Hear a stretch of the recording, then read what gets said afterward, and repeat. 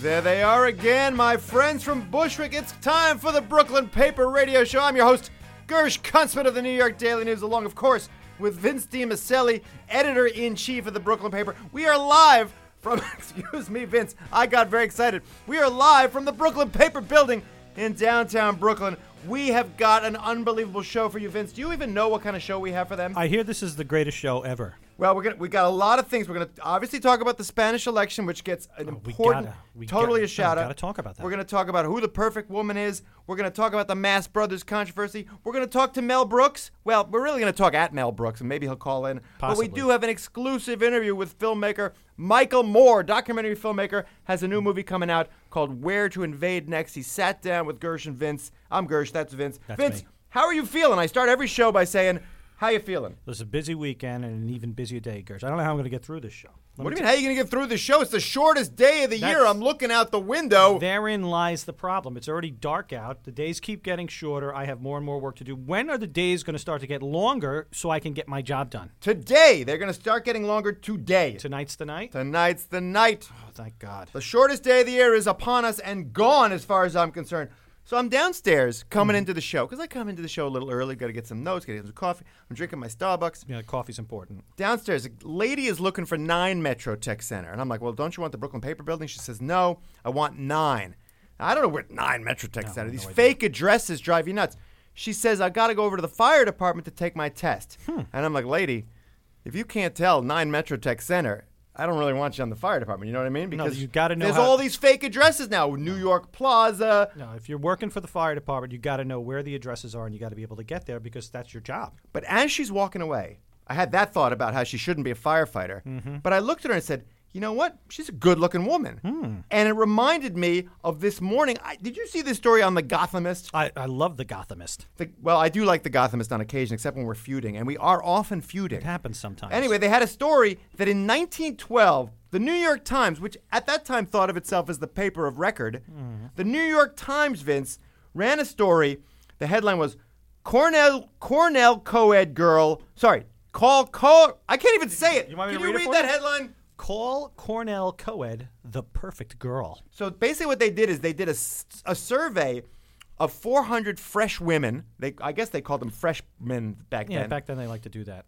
In the freshman class, they assayed all of their shapes, their sizes, their, what do you call them, their measurements, Jimmy. They call them like the measurements of a woman, like 36, 24, 36. Yeah. Anyway. That was my locker combination. It's a senior in high school. Hard to remember. Yeah. The winner was Miss Elsie Scheel of Brooklyn. She was deemed, quote, the most nearly perfect specimen of womanhood out of 400 other co-heads. So I was thinking, Vince, just look at some of these measurements. She was 35, 30, 40, weighing, quote, a healthy 171 pounds, and decidedly pear-shaped. That's interesting. 35, 30, 40. I heard she ate beefsteaks. That was her mainstay. Her mainstay of her cuisine was beefsteak. That's she true. did not like candy. So she was on the early paleo diet, from what I gather. And it made me think, I'm starting the show by coming in here and saying, Vince, what's the perfect woman to you? You just do it. We're ramping up the sexism. Do it. I would say that it's a little bit smaller. You say a little bit smaller. Yeah, a little bit smaller. 35, 30, 40. Yeah, it seems I'd definitely go a little bit smaller, but it reminds me that the beefsteak, just to take this in a completely different direction. Need a beefsteak. I love going to any place that advertises steaks and chops. Steaks and chops is nice. That kind of dates back to it. But I do love a woman that will come with me and have some steaks and chops, if you know what I mean. She rarely ate breakfast and never drank tea or coffee. No, She's not the perfect woman in that respect. No. But I got to say, woman who loves steak. To me, I like that voluptuous size. Jimmy, you got a picture of that voluptuous size? See if you can bring that up. Okay, we're a radio show. He's Look, telling me I can't do it. It says here she's never been ill and doesn't know what fear is. Doesn't know what. That's another thing. No idea. Doesn't know what fear is. So we're not just objectifying women here. We're talking about all the different things they bring to the table. But anyway, the New York Times ran this as the perfect woman. I don't know how they get away with that kind of sexism. I just love the fact that you can go back and read all these Times articles.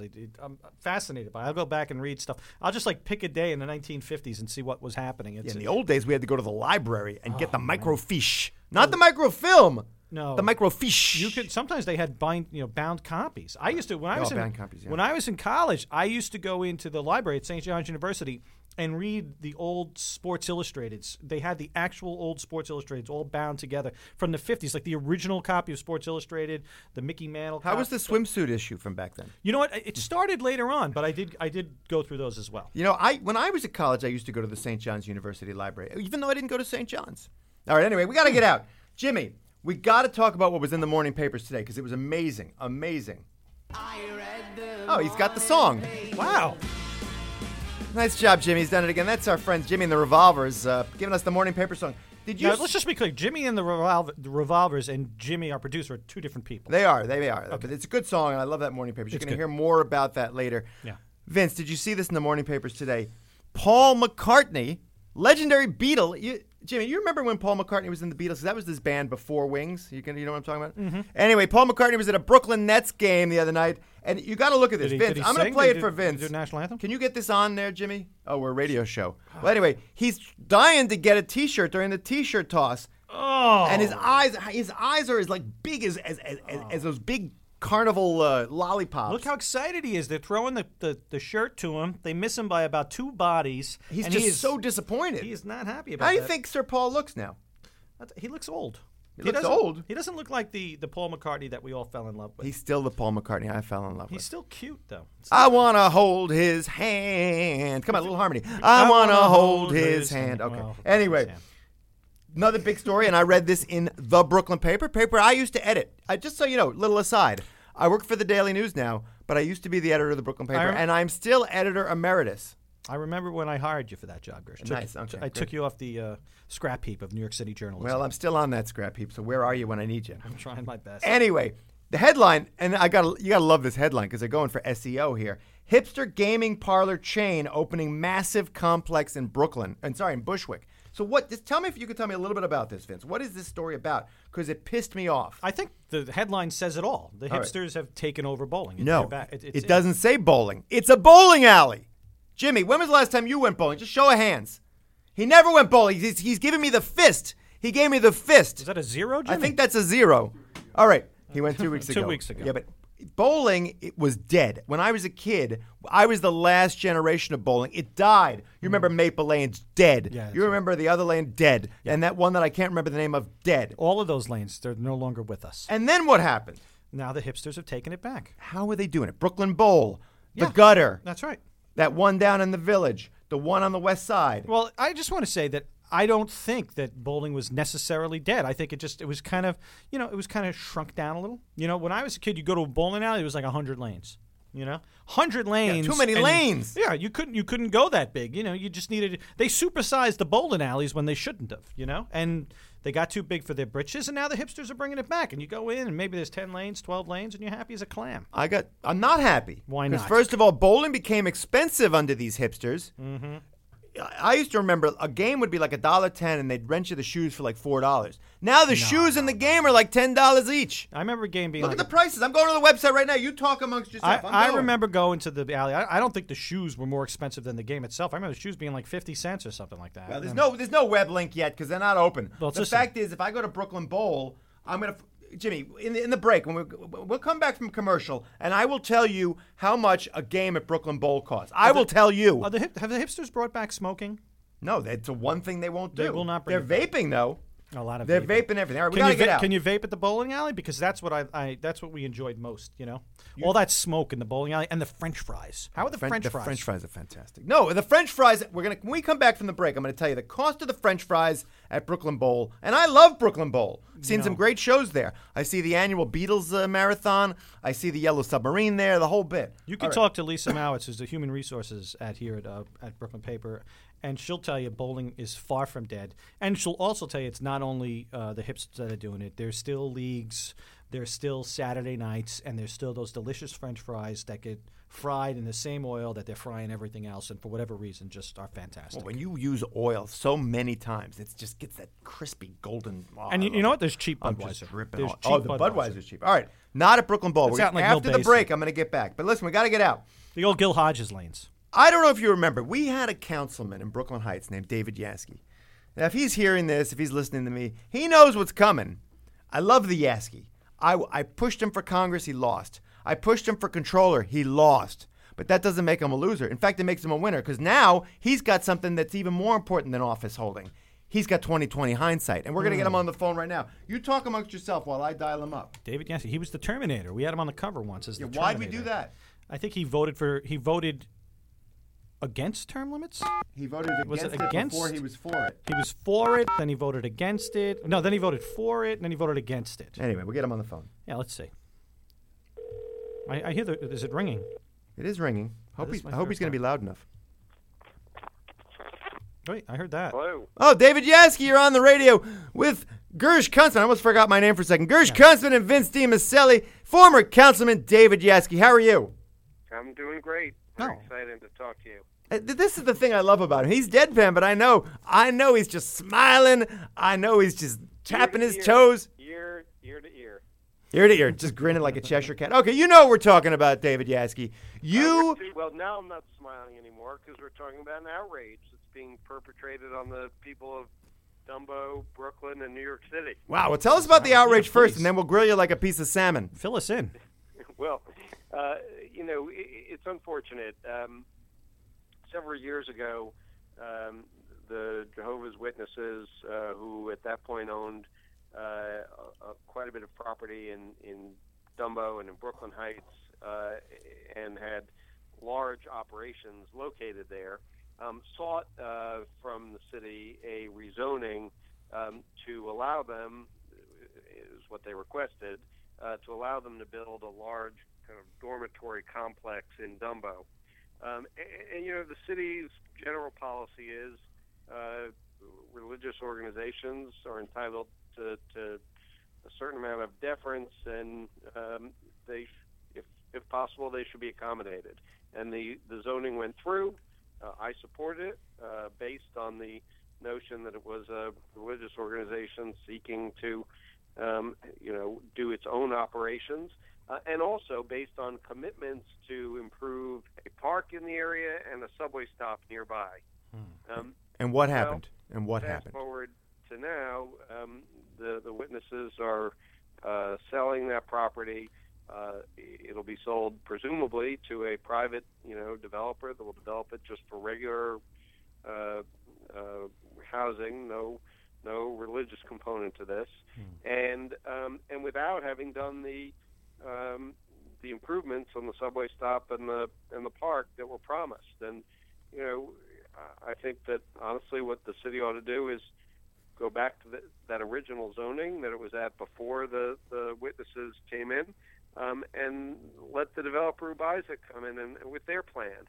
It shouldn't be able to profit from a proposal that they never followed through on. All right, so let me just be clear on this. So this isn't just any piece of property in Dumbo. This is like a giant, entire city block. Is that correct? It's an entire city block. Sorry, this is a fairly large, chunk of territory. It's the largest piece right in the heart of Dumbo. Yeah, it's the largest piece of undeveloped land in Dumbo. And you're saying that the witnesses were supposed to do some work down there in Dumbo to fix up some places? Is that what you're saying? They were, to accommodate all the new people that would be living on that block in their proposal. In the dormitory, you're saying? Yes. Did that building ever get built? As I recall, was dormitory and also other, not entirely residential, but in large part residential, and also to be used for their operations. They, at the time, as I say, the bulk of their operations were in downtown Brooklyn. But that building got built, right? Say again? Did that building get built? I'm sorry. You guys rezoned the land so they could build a dormitory. That's what they proposed. Oh, that was never built? No. Correct. Oh, now they're going to sell it off, and some developer's going to come in. You got it. That's the idea. So wasn't there a concern back then that what they wanted to build wasn't going to have ground floor retail, and what they wanted wasn't like in keeping with the new Dumbo? Wasn't that the situation back then? Very much so. I mean, but what they proposed was not what would have been, if it had been a regular developer coming in talking about building apartments just to be rented out to the public, it would have been a very different process with a different result. Right. It's the deference to the religious organization. we would have insisted on some affordable housing. Second, we would have insisted on the design that fit the neighborhood in terms of, as you say, ground floor retail. Because it was a religious entity, I think people in government will often try, and I think it's appropriate to kind of bend over backwards to accommodate the distinctive needs of a religious organization, rather than, because they are different, rather than say, hey, you have to build just what a commercial person would build. We understand that that they have their own distinctive needs, and you're trying to accommodate that. All right, but the good news is, though, whoever buys this land is not going to be a religion, and they're going to pay taxes. Oh, yeah, that's for sure. That's a good thing. I threw that in there. I I like taxes, and I don't like the fact that religions get a tax-exempt status. I don't like it. We can agree to disagree. You know, it offends my religion, David Yaski, because I'm an atheist. Yeah, I said it. I'm running for office, and I'm an atheist. What about colleges and universities, though? They certainly deserve tax breaks, right? Certainly they do, if they're public universities. Uh-oh. That's right. I'm ramping this up because I'm a liberal, David. So you're telling me that a nonprofit like, New York University or Columbia should pay taxes on there? I guess we can agree to disagree. I mean, I don't know if they're a nonprofit. I think the NFL should come in and build a football field there. How about that? Oh, private organization. Anyway, look, that's all well and good. But you say you would have tried to mandate some affordable housing if you knew what they were up to. But if it had been a regular developer coming in, of course. You would have tried, but you can't always get that. When this happened, weren't the witnesses already on their way out of Brooklyn? Hadn't they already unloaded a bunch of property? Didn't you guys see this coming? They had not at that time begun to sell off their holdings. No, they hadn't sold off One Brooklyn Bridge Park or anything like that at this point. They had sold off One Brooklyn Bridge Park, but they had not yet sold the Bossert on Montague Street or their other large building in North Heights, and certainly not the big ones with the sign on it that that everyone knows and identifies. All right, as the witnesses buildings. Let's get us some angry letters. Because I'll do it. Let's get us some angry letters. The fact is, the witnesses played fast and loose with what they were going to do. That's the fact, right? Whether they knew it at the time or not, what they promised they did not follow through on, and the premises behind that rezoning proved to be not true. Wow. So they're not, as much as they profess to be people of the book of the Lord, they kind of were fast and loose there. I threw that in there.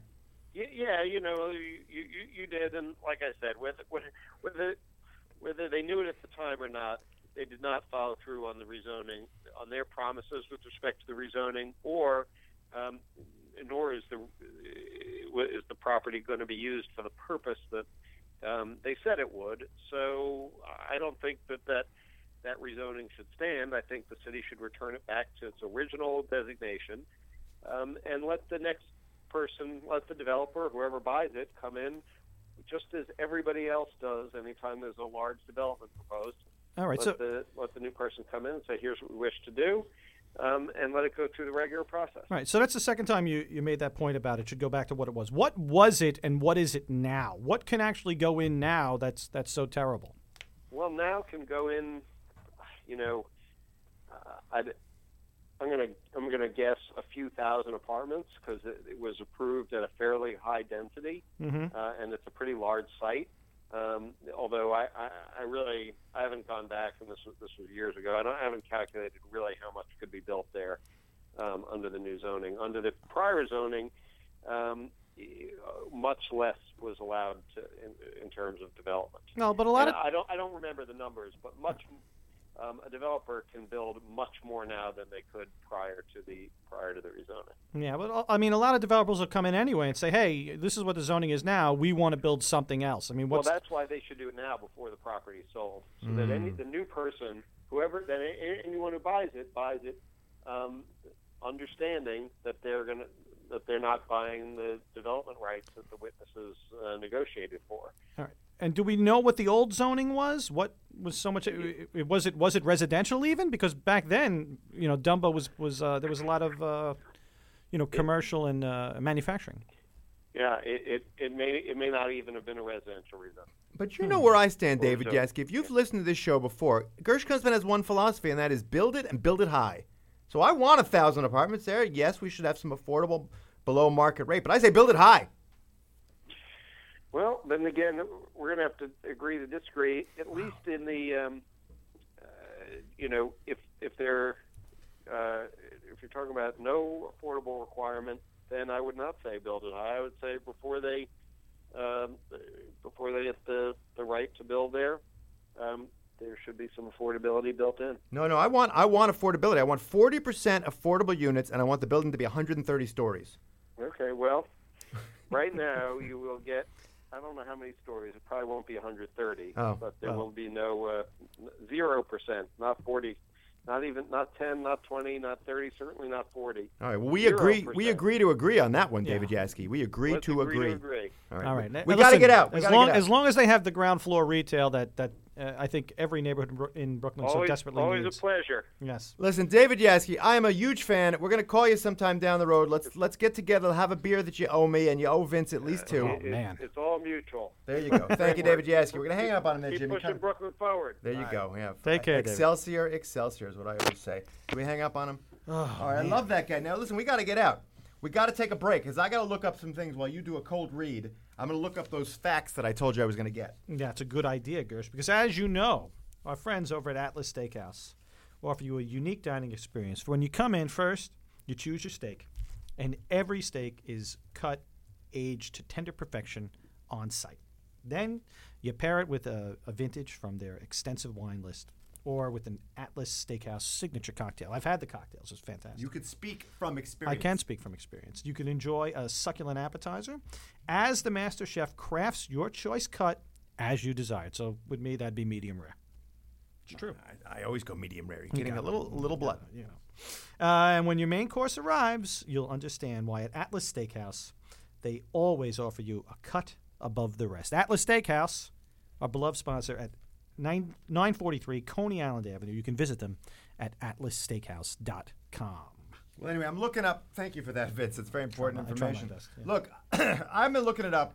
Jimmy, I don't have the numbers here, but it looks like it's like $150 per game.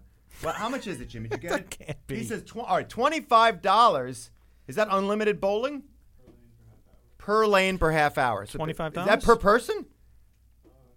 Oh, boy, Jimmy's But getting you got to understand how far bowling has come. I don't even want to talk about it. No, Gersh, when I was a kid, you had to keep score yourself. Now you don't have to keep score yourself. But then again, when I was a kid, you got to throw the ball down the alley as many times as you liked. It was basically the honor system as far as how many games you played. And let me tell you something about keeping score yourself. That's how I learned how to add. And you know how else I learned? I learned by playing 21. We call it blackjack with my dad. And he said the first two words I learned were hit me. Really? He said that. We should get him on the phone. Mine was 7-10 split. All right, we got to get out. The last story we got to do today before we talk to Michael Moore is we got to talk about this yuppie chocolate controversy. And to do so, I got to get Max Yeager in here. Jägermeister. Indeed. I'm coughing a little bit because I'm so excited to get him in here. I'm calling him at 8303. You can call him too. He's Max Yeager. 260. Max! It's Gersh Constant of the Brooklyn Paper Radio here with Vince DiMaselli. You know him as your boss. I know him as my co-host. Get in here. All right. All right, he's coming. He's going to come in. We're going to talk about the Mass Brothers story. I hope he moves quicker than Mixon. Well, he's moseying. He's moseying a little bit. Get in here. Yeah, Max Yeager, get in here. Put your headphones on. There he goes. Come on in here. The door. Now listen, Max Yeager, I know him as a young reporter. Gersh, we got to get to that Spanish election stuff. Don't forget. Don't forget the Spanish election. Yeah. Max. Yes. You did not work on the biggest story, the biggest shyster story in the history of Brooklyn. Why did you not work on that story? Well, Gersh, I was too busy eating good old Hershey bars like an American. There you go. So anyway, the story we're talking about is the Mast brothers, who are these hipster doofuses up there in Williamsburg who convinced everybody to pay $10 a bar of chocolate, have been exposed in some quarters as frauds for using some Valrhona chocolate in their early bars. Now, they claim all their bars since the early days are completely officially 100% Mast Brothers chocolate. But Max, you know you've been covering this story for a while, and you've been living in Brooklyn. You've been eating Brooklyn. Sure. What do you think of the controversy? Well, you know, I feel a little validated because I kind of want to. I have this knee-jerk reaction about the uber precious food that's coming out of certain parts of the borough. So in a way, I'm sort of reveling in this, as sad as that might be. You have a little bit of chocolate Schadenfreude, which is the German word for sadness or happiness at the misfortune of chocolate-making people. You didn't know that German word, did you? I was aware of said German word. As you might know, my last name is incredibly German. Jaeger. Well, it's great to have you here. The point is, the Mast Brothers, who sell $10 chocolate, I get it at the co-op for like $6.50. I still don't buy it, and they're under fire. Now, as much as I want them to fail, come on, they're under. This is crazy. This blogger, this Dallas food blogger, he wrote like a 20,000-word piece, quote unquote, exposing them. And did you read it? It read like it was like the Pentagon Papers. It's very bitter. It's more bitter than anything they're serving up in Williamsburg. You know that. No, it was vindictive. It was not just bitter. It read like somebody who was either turned down for a job or thought he had a better chocolate recipe. Oh, Big Cocoa won't listen to me. That's what it read like. Yeah, he took him on a lot of levels too. Not only about the whole bean to bar thing, but it seems like he really went through interviews with these guys over the past 6 years or so and just dissected everything they said, found every time that something didn't match up, even if it didn't have to do with the bean to bar. I know, you're banging that table like Khrushchev at the UN. That's how angry you are. Put your shoes back on. Yeah, please. Anyway, Max, if just for the record, you didn't cover the story. Correct. I understand out in your newsroom, and I'm going to tell tales out of school, one of your editors, not Vince DiMaselli, one of your editors said, no, Max, we're not going to work on that story. Yeah, not specifically to me, but I did hear an editor say something very similar to that. Yeah, and that was off the record. Well, we just put it on the record. That's what we do. Max Jaeger, great young reporter. Get the hell out of here. We got a lot of show to bring. Thanks for coming in, Max. Good luck. Thank you. Max, we got to take a break. And Max, before you go, do you suffer from back pain? I sure do. Wow, you're young. Get out of here. Do you know that there are 400,000 back surgeries every year? And do you know that 40% of them are unsuccessful? Unsuccessful. And I would do the math. That's like 100,000. No, it's like 200. I can't do the math, but 40,000. No, not going to do it. 400,000, really. Okay. So that's why it's a lot. That's why doctors all over the United States are racing to acquire and get trained on the DRX 9000. You know this thing? The DRX 9000, is that a new car? No. It's an FDA-approved non-surgical device that is saving thousands of Americans suffering from chronic back pain from having to go under the knife. So it's a motorcycle. No, it's a big machine. Okay.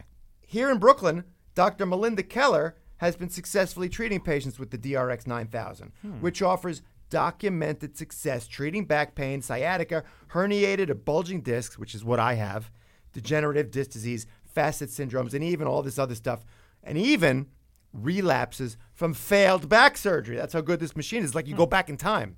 Yeah. So what you should do is call the Brooklyn Spine Center now, set up an appointment for a free consultation.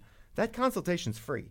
That's the best kind of consultation. All you got to do, call this number, 718, I'm going to say it again, so you'll write it down, 718-234-6207. Of course, you could go down to the Brooklyn Spine Center at 5911 16th Avenue in Brooklyn. You can go to the website at brooklynspinecenter.com. But to me, the best way, you call them, 718-234-6207. I love those guys at the Brooklyn Spine Center. And I'm Gersh Kunstman. I remember when I first interviewed you for a job, and I said, wow, Gersh, you have a great voice for radio commercials. No, first of all, I stand by this particular company. The DRX 9000 is something that's going to save a lot of pain. Look at me. I'm coughing my guts out because I haven't used the DRX 9000. And we got to get some water for this guy. Yeah, we do. All right, listen, Vince, highlight of the show tonight, we are going to talk to Michael Moore, filmmaker Michael Moore, who has a new movie coming out called Where to Invade Next. Jimmy, why don't you play the interview and we'll come back after and we'll finish up the show. Great. Thanks, Jimmy. Well, you know, Vince, we have a rare privilege coming up in a second. We're going to have Michael Moore, the documentary filmmaker, who's got a new movie out called Where to Invade Next. He's going to come on the show. And I got to tell you something, Vince. I've been watching this guy's work all the way back to Roger and Me. He's a funny guy. And one thing I didn't know about him, he's a New Yorker. He lives on the Upper West Side. I did not know that. The other day, he invites his Upper West Side neighbors. Now, he's got about 1,000 people living in a building called the Bromley. And he said to his neighbors, come see the movie at the movie theater right around the corner. 1,000 people saw the movie Where to Invade Next. I was there because I just was invited as well. Had a good time, enjoyed the film, and said to myself, wait a minute, I'm not going to wait online with all of his neighbors to talk to Michael Moore. I'm press. Right. I'm going to call him up the next day and tell him, hey, Michael, come on the radio show. Come on Brooklyn Paper Radio with Gersh Kunstman and the toughest questioner in the world, Vince DiMaselli. Yeah, right. So that's a bit of an honor that he actually said, you know what? Vince DiMaselli, I'll come on for him. So, wait, the name of the film is what again? Where to Invade Next. No, that doesn't seem like a very Michael Moore title. It's not very Moorish, if Well, you because will. you think it's kind of warlike. It seems that way, and he seems Well, to be a pacifist. That's sort of the trick of it. It's where to invade next. What it is Moore basically invades, quote unquote, invades all these other countries in Europe and Asia and Africa to steal back the best ideas. In fact, that might be him right now. We'll talk to him on the air. I'm going to pick this up, okay? Hello, you're on Brooklyn Paper Radio. This is Gersh Kunstman with Vince DiMaselli. Hi, I'm calling with Michael Moore. How are you? Well, it's great to have you on the show. What's your name? I'm Christina. Chris- I actually don't have him just yet. Well, we'll just keep talking. Call back when you have him. Okay, thanks. Thank you. Well, that's sort of interesting. That's the thing with these celebrities. They've got publicists to call for him. Anyway, the movie is called Where to Invade Next. The idea of it is he goes to these other countries and with an American flag, and he plants a flag in every country whenever he steals a good idea. So, for example, he's in Germany. Well, what's the great German idea? The hamburger and hot dog. But Okay, I think that's we, not we bad. already have those. These were political ideas, Vince, but it's a nice idea. Oh. He goes to Germany, and what's the central thing that unifies the German people? It's admitting their mistake in the Holocaust. It's actually part of their lifestyle. Part of their DNA now. It really is. In fact, he interviews an immigrant, a newly Germanized immigrant who's from Africa, and he says, as a German immigrant, even I accept responsibility for the Holocaust because it's part of our culture. Wow. And so Moore's idea was, if we were more like that about, say, slavery or other failures that we've had over the years, it might make us a better, more unified people. Is that part of like the German Pledge of Allegiance? Is that like a line in the German Pledge of Allegiance? It almost is. I don't know if it actually is. I don't speak German. And also, we apologize for the Holocaust. I mean, Deutschland über alles is no longer the anthem of Germany. Anyway, that's the German idea. Then he's in France, and you're thinking, Vince DiMaselli, what's the best idea that ever came out of France that you didn't have to fry? no, the best thing that ever came out of France for me is foie gras. Foie gras is nice, but you can't even make foie gras in these United States anymore because of all the bureaucrats. But anyway, the idea that he brings back from France is so simple and so beautiful that I this is when I got teary. He sits down to a school lunch with a bunch of French public school students, and not in a rich Parisian neighborhood, but in somewhere in the Midi. They call it Le Midi. Le Midi. A very poor part of France, and they have a 3-course meal with a cheese course, a meat course, no wine, no vin, but plenty of fromage, if you know what I'm talking about. I love that. Delicious meal, and it turns out that healthy meal that was made by a chef is actually cheaper per student than the school meals we serve. So he plants his flag and He says, plants and we're bringing back. we're bringing that idea back here. Good meals for kids at lunch. I think they are pushing for that though here in the city, aren't they? Well, New York City is way ahead of the rest of the country, as you know. We are ahead of the curve. So, Vince, it's great to see you as we wait for Michael Moore to call back. But as I said, I enjoyed the movie.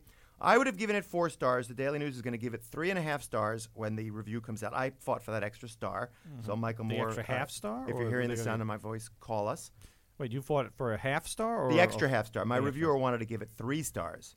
I said, no way, Jose. What's the Daily News review format? Is it 3 out of 5? Is Out it of 5, yeah, out of 5. And my reviewer's name is actually Jose, so when I say no way, Jose, it's fine. It's not a slur that Michael Moore's going to have to report about. Yeah, well, I'm glad you have such a diverse staff over there at the Daily News. You know what the best idea in Slovenia was? I'd love to hear it. Free higher education. Oh, so like you go to college for free, or is it just? Are that what we're talking about? I mean, I just said free higher education. So What college. part of that didn't you? Yes, Well, free see, college. Sometimes you get confused. Free, It's like high school, free university but I guess high school is education. free. Yeah. Yeah. So it sounds like you could use a little of that free That- higher education. It might have come in handy.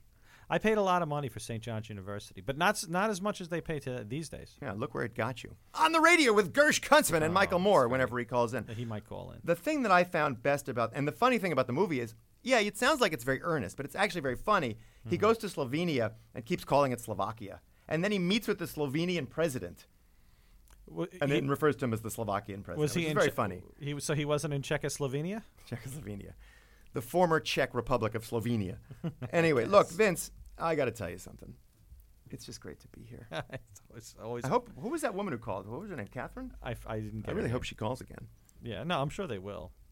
Hello? Oh, Vince, there he is now. Hey, is that Michael Moore? Yes, it is. Oh, Mr. Moore, it's Gersh Kunstman here with the hardest questioner in the world, Vince DiMaselli. Thanks for joining us on Brooklyn Paper Radio. How are you? Not him, please, not him. I know. I knew you'd say that. Anyway, it's great to have you on the show.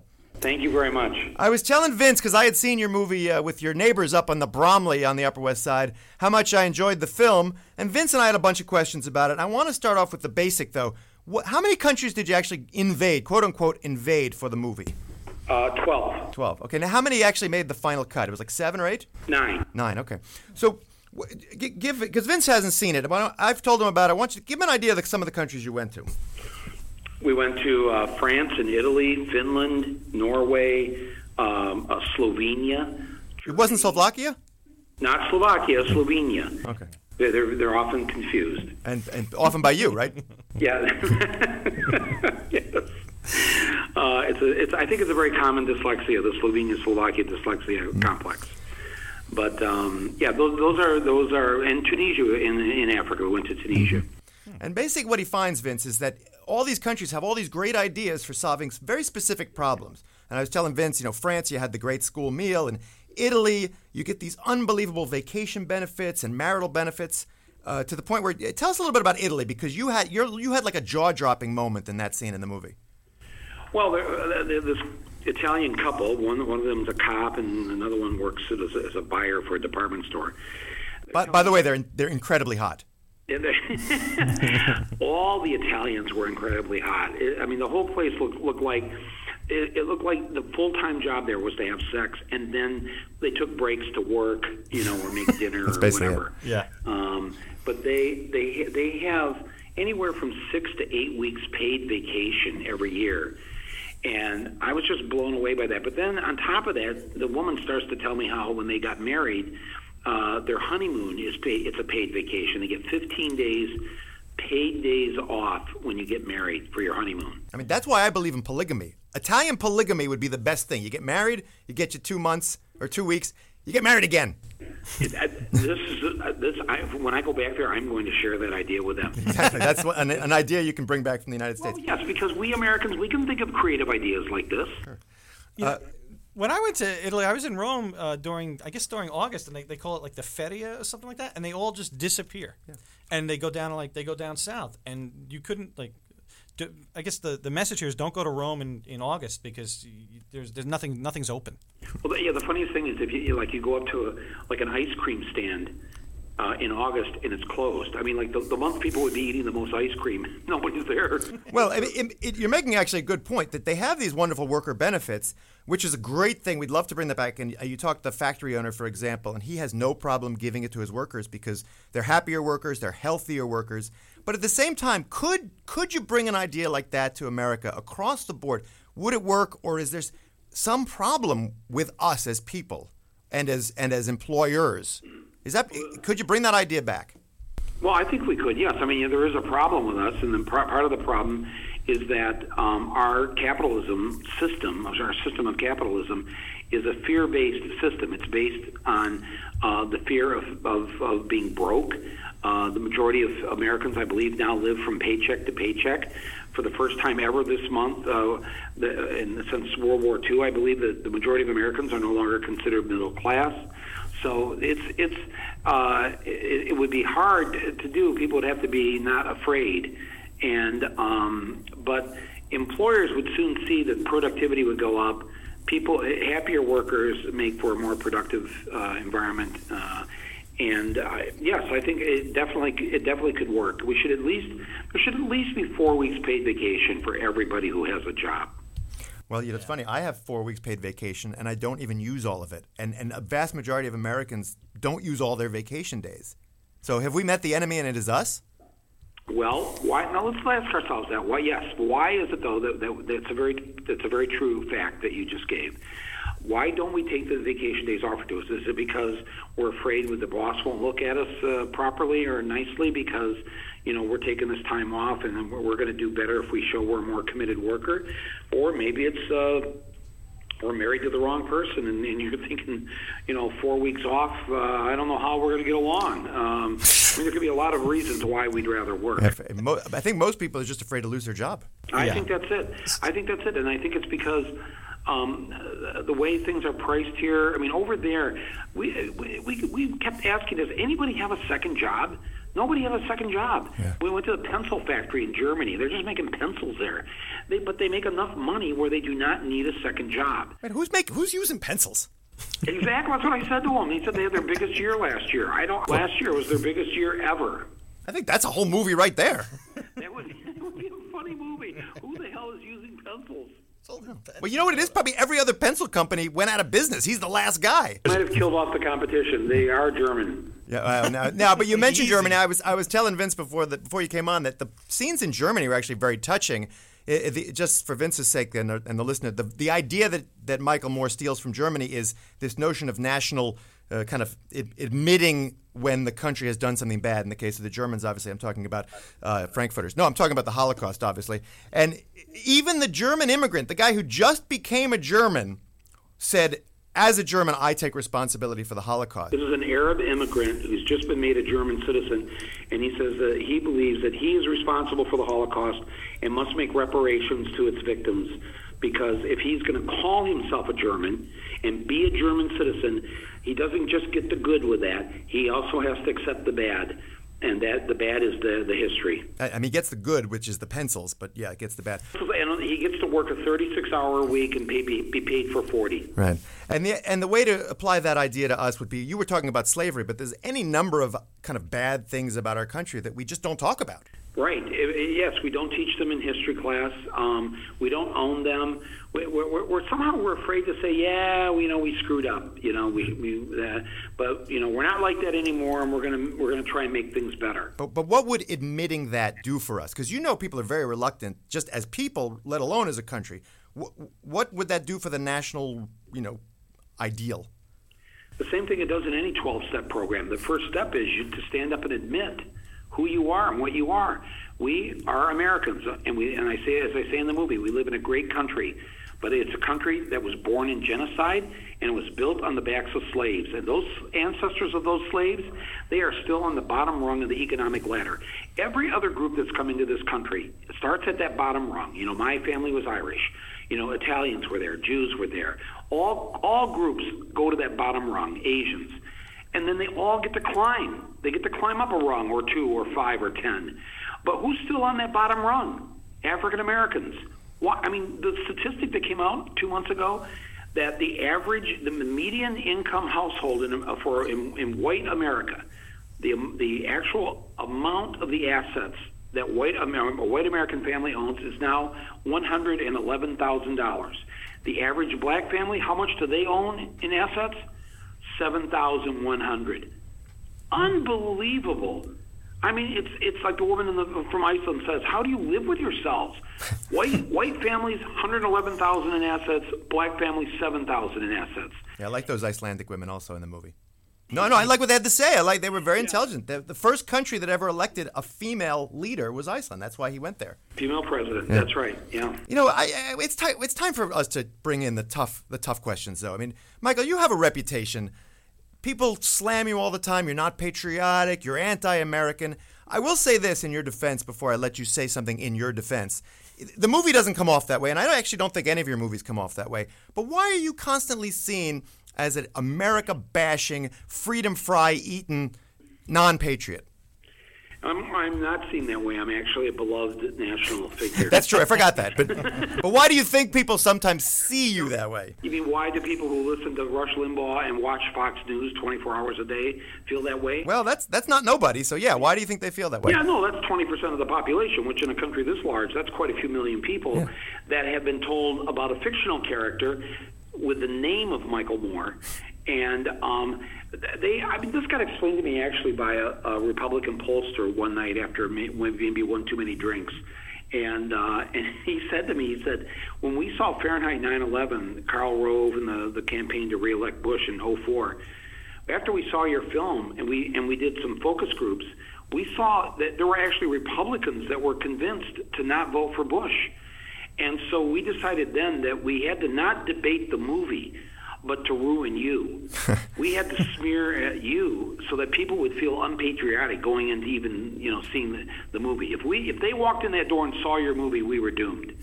So we had to get them to not see it, and we did that by saying the things we said about you. And I thought, well, Boy, that's why you guys are good at what you do. Well, they could have just changed policy or changed approach, but rather they decided to slam the movie. They slammed the movie, yeah, because they didn't want to change policy. They wanted a war with Iraq, and they thought that would lead us to a much safer America. And, of course, we all know how that's worked out. Well, but it's funny. You go on Fox News and other channels, and look, we're not partisan here in Brooklyn. We're an island of tranquility. But you go on those shows, and they talk about how all of the problems in the Middle East are Obama's problems when, as you showed in those movies. But they are constantly living in an alternate reality, and basically they got discombobulated when America twice elected a man as president whose middle name was Hussein. They still can't get over that, and as Bill Maher says, they think of him as President Blackula, and you can't help those people. But this movie isn't for them. They're in their own bubble. But I did make this for the other 80% of our fellow Americans who I think do have a heart and have a conscience. And when they're presented with what I'm presenting them with in this film, and I do it in a very nonpartisan way, this is not a Democratic or Republican film. This is really just about common sense and all of us realizing we're in the same boat and we're going to sink or swim together. All right. Well, this is Brooklyn Paper Radio, and we do have to bring it back to Brooklyn. So the question here is, we know you're living up there in Manhattan. Why? All your ideas fit in with a lot of what's happening here in Brooklyn nowadays. Why don't you live in Brooklyn? How come you haven't moved here yet? Everything you're saying makes you a Brooklynite. Yes. Well, when I live in Michigan, but I have an apartment in Manhattan. I got that apartment in Manhattan when Manhattan was Brooklyn.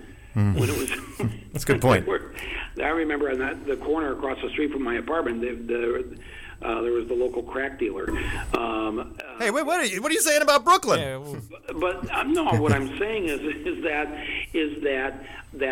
Manhattan used to have artists, musicians, filmmakers, creative people could afford to live on Manhattan Island, and then the hedge fund guys and the bankers and everybody else sort of took over and moved everybody off the island.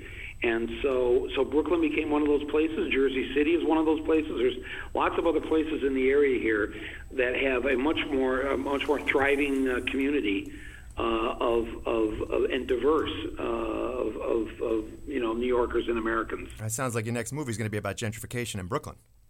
No, I think somebody's got to make a really funny movie about Brooklyn, because it is. You've got to admit the sort of the hipster quotient of it is pretty funny. You're talking about my forthcoming musical at the Fringe Festival this summer, Murder at the Food Co-op, already being written, Michael. I'm ahead of you on that. All right, we got to get out. We got to ask you the toughest question that you're going to face today, because no one's got the guts to ask you this one. Thank God. No. Where are you on Star Wars? Pro or con? I have my tickets for the 12:50 a.m. show tonight. Wow. In 3D or regular? Regular. No, I don't want to see this in 3D. Okay. Maybe I'll see it later in 3D, but there's very few movies you should see in 3D. Right. But I'm seeing it in 2D in a theater that shows 2D because I want the bulb and the lens to be right. But are you a whole Star Wars kind of nerd geek fanatic? Oh yeah, no, totally. I mean, yes, I couldn't wait. I mean, I actually had tell you the truth, I had tickets for the 9 a.m. show this morning, but I had to do all this press today, so I wasn't able to go. So then I went online and I grabbed the only seat left at the 12:50 in the morning midnight show tonight. Wow, Michael Moore seeing Star Wars alone. I know, I'm seeing it alone. I had somebody to go with this morning. I had nobody to go with tonight, so I'm just going by myself. Jesus, that's the greatest story ever. Our regrets. Well, you know what? It's a kind of movie you can kind of you've seen all the previous movies. You really just want to zone out. I saw it the other night and I enjoyed it. I won't spoil anything. Should have gave us a call. Would have taken you over to the Bam Harvey Theater where they're showing it in beautiful old theater. It's fantastic. Oh, I had my premiere there last week, and I would have loved to see Star Wars there, but no. And I'm actually one of the few people. I actually like Star Wars 3. I did too. I thought that was just a beautiful allegory about Bush and Cheney, and it was pretty open about it, right? It was pretty obvious. Yeah, he did. I know. I actually ran into George Lucas and I asked him about it, and he goes, "Yeah, it was kind of obvious, wasn't it?" Yeah. All right, we got to get out. Michael Moore, when does Where to Invade Next open? It opens next Wednesday, December 23rd. It's 1 week only, and then it'll be in theaters everywhere, including here on February 12th. But it's next Wednesday, December 23rd, at the Lincoln Plaza and the Angelica on Manhattan Island. Well, if you can hear the sound of my voice, and I'm not a partisan, Michael Moore, you got to know that. I'm a Brooklynite first and foremost, but I would say if you can hear the sound of my voice, go see it. It's an enjoyable movie, and it's funny. People forget that a documentary can be funny, even about important topics like that. So, Michael Moore, thank you for joining us. Yeah, Mike, thanks for coming on. Oh, thank you for having me. I'm glad you've got this podcast. I'm going to tune into it now. You just were on it. yeah, but I've never listened to it. Now I am. There you go. He's a fan. Why don't you tweet your million and a half or whatever followers? You've made me a fan because you've asked me questions I haven't been asked all day. So thank you for that. Well, enjoy the movie All Alone tonight. Okay. I will. See you, man. All right, take care of yourself. Try and get my popcorn. I got to say, nice to have Michael Moore on the show. Good man. Michael I enjoyed that. Well, Jimmy, cut him off. Yeah. Good guy. That was fantastic, Gersh. You know, I got to say, Vince, that really was a coup for us, that interview, getting Michael Moore. He's, like I said, Where to Invade Next, opening up around Christmas Day. Yeah, that was it was really great talking to him, and great to have him on the show. It's fantastic. But you know, he's a fan, which is great. We asked the tough questions. We got to pay for this show, though. And Yeah, there's we do. one way I do that, and I tell you a little bit about the Brooklyn Spine Center. Because Brooklyn Spine Center, along with Atlas Steakhouse, are two of our big advertisers. So look, but I know about back pain, Vince, because I got degenerative disc disease. So when I say, well, look, low back pain has kept me and others on the sidelines of life, unable to do the things that make me active and happy. But there are non-surgical spinal decompression at Brooklyn Spine Center that's going to get me back in the game. Spinal decompression has been proven effective in relieving the pain associated with bulging and herniated discs, degenerative disc disease, sciatica, and even failed back surgery. You know how they do it? They got a machine called the DRX 9000. It's a spinal decompression device that applies a distraction force to relieve nerve compression that cause low back pain and sciatica. That force, that pumping action, allows the body's own nutrients to flow back into the affected disc and helps revitalize the injured area. You want to know more, Vince? I know you do, because I do. Contact Brooklyn Spine Center at 718-234-6207. I'm going to read that again. You get your initial consultation with Dr. Melinda Keller. She'll determine what's right for you, because she knows. She touches your back. She figures it out. She does x-rays. The number again, 718-234-6207. You could visit the website at brooklynspinecenter.com, or you can even, I guess, stop by Brooklyn Spine Center at 5911 16th Avenue in Brooklyn. Brooklyn Spine Center and the DRX 9000. Vince, what do you think of that? I think it's fantastic. It's the real deal. Yeah, it's going to be. Listen, I spoke to a friend of mine, Tim Joyce, this week, and I love Tim Joyce. Yeah, he was the only guy I know who picked up on my Ben Gardner joke last week. Do you remember that? I remember the joke, and I remember thinking that nobody's going to get that joke. Yeah, well, he came in and he said, no, Ben Gardner did take care of the Ben Gardner's boat was brought in. It was brought in by Dewey or something. The guy from the deputy sheriff there. Roy Scheider's little deputy. Now, you know, on the side, when we had Michael Moore off on the side, before we played you the interview we played you, he was talking about how much he liked a good steak. And Vince was like, oh, my God, I can't believe you just said that. We just signed Atlas Steakhouse, not only as an advertiser, but I went down there on Coney Island Avenue. Tell us about it, Vince. Yeah, well, Atlas Steakhouse offers a selection of premium cuts, aged on site for perfect texture and taste. They have an extensive list of vintage wines. They have expertly mixed classic and signature cocktails and signature appetizers guaranteed to stimulate your palate. Atlas Steakhouse has your choice cut steak crafted into a culinary masterpiece just for you. There's also delightful desserts, each sweeter than the last. Atlas Steakhouse is a complete, unique dining experience, and as you know, Atlas Steakhouse is always a cut above the rest. Atlas Steakhouse at 943 Coney Island Avenue. You can find them online at atlassteak.com. I love the way you get to read the steakhouse ad. And I'm like dying here because I got back pain. So they know Gersh Kunstman's reliable in that. And you open. I'm not reliable on steak. I'm reliable on steak. Well, I've been a steak lover my whole life. We got time for one more topic. The Spanish election? No, it's not going to be the Spanish election. I know you're obsessed with that. I want to just recap. Thanks to our sponsors, Atlas Steak and the Brooklyn Spine Center. But, of course, Thanks to Michael Moore for joining us today. Oh, it was great to have Thanks him. to Max Yeager, who came on the show and talked a little bit about yuppie chocolate. The Jägermeister. Got to thank David Yansky, former councilman here from Brooklyn Heights. Yeah, he did. He came on the show for us. That And was of course, I'd be remiss if I didn't thank Paul McCartney for kicking off the morning paper segment with his land grab for a T-shirt. Jimmy, can we hear that morning paper song one more time? Because I just love it. I threw it. There it is. You know what? Gersh, we got 5 minutes. Let's go out this week.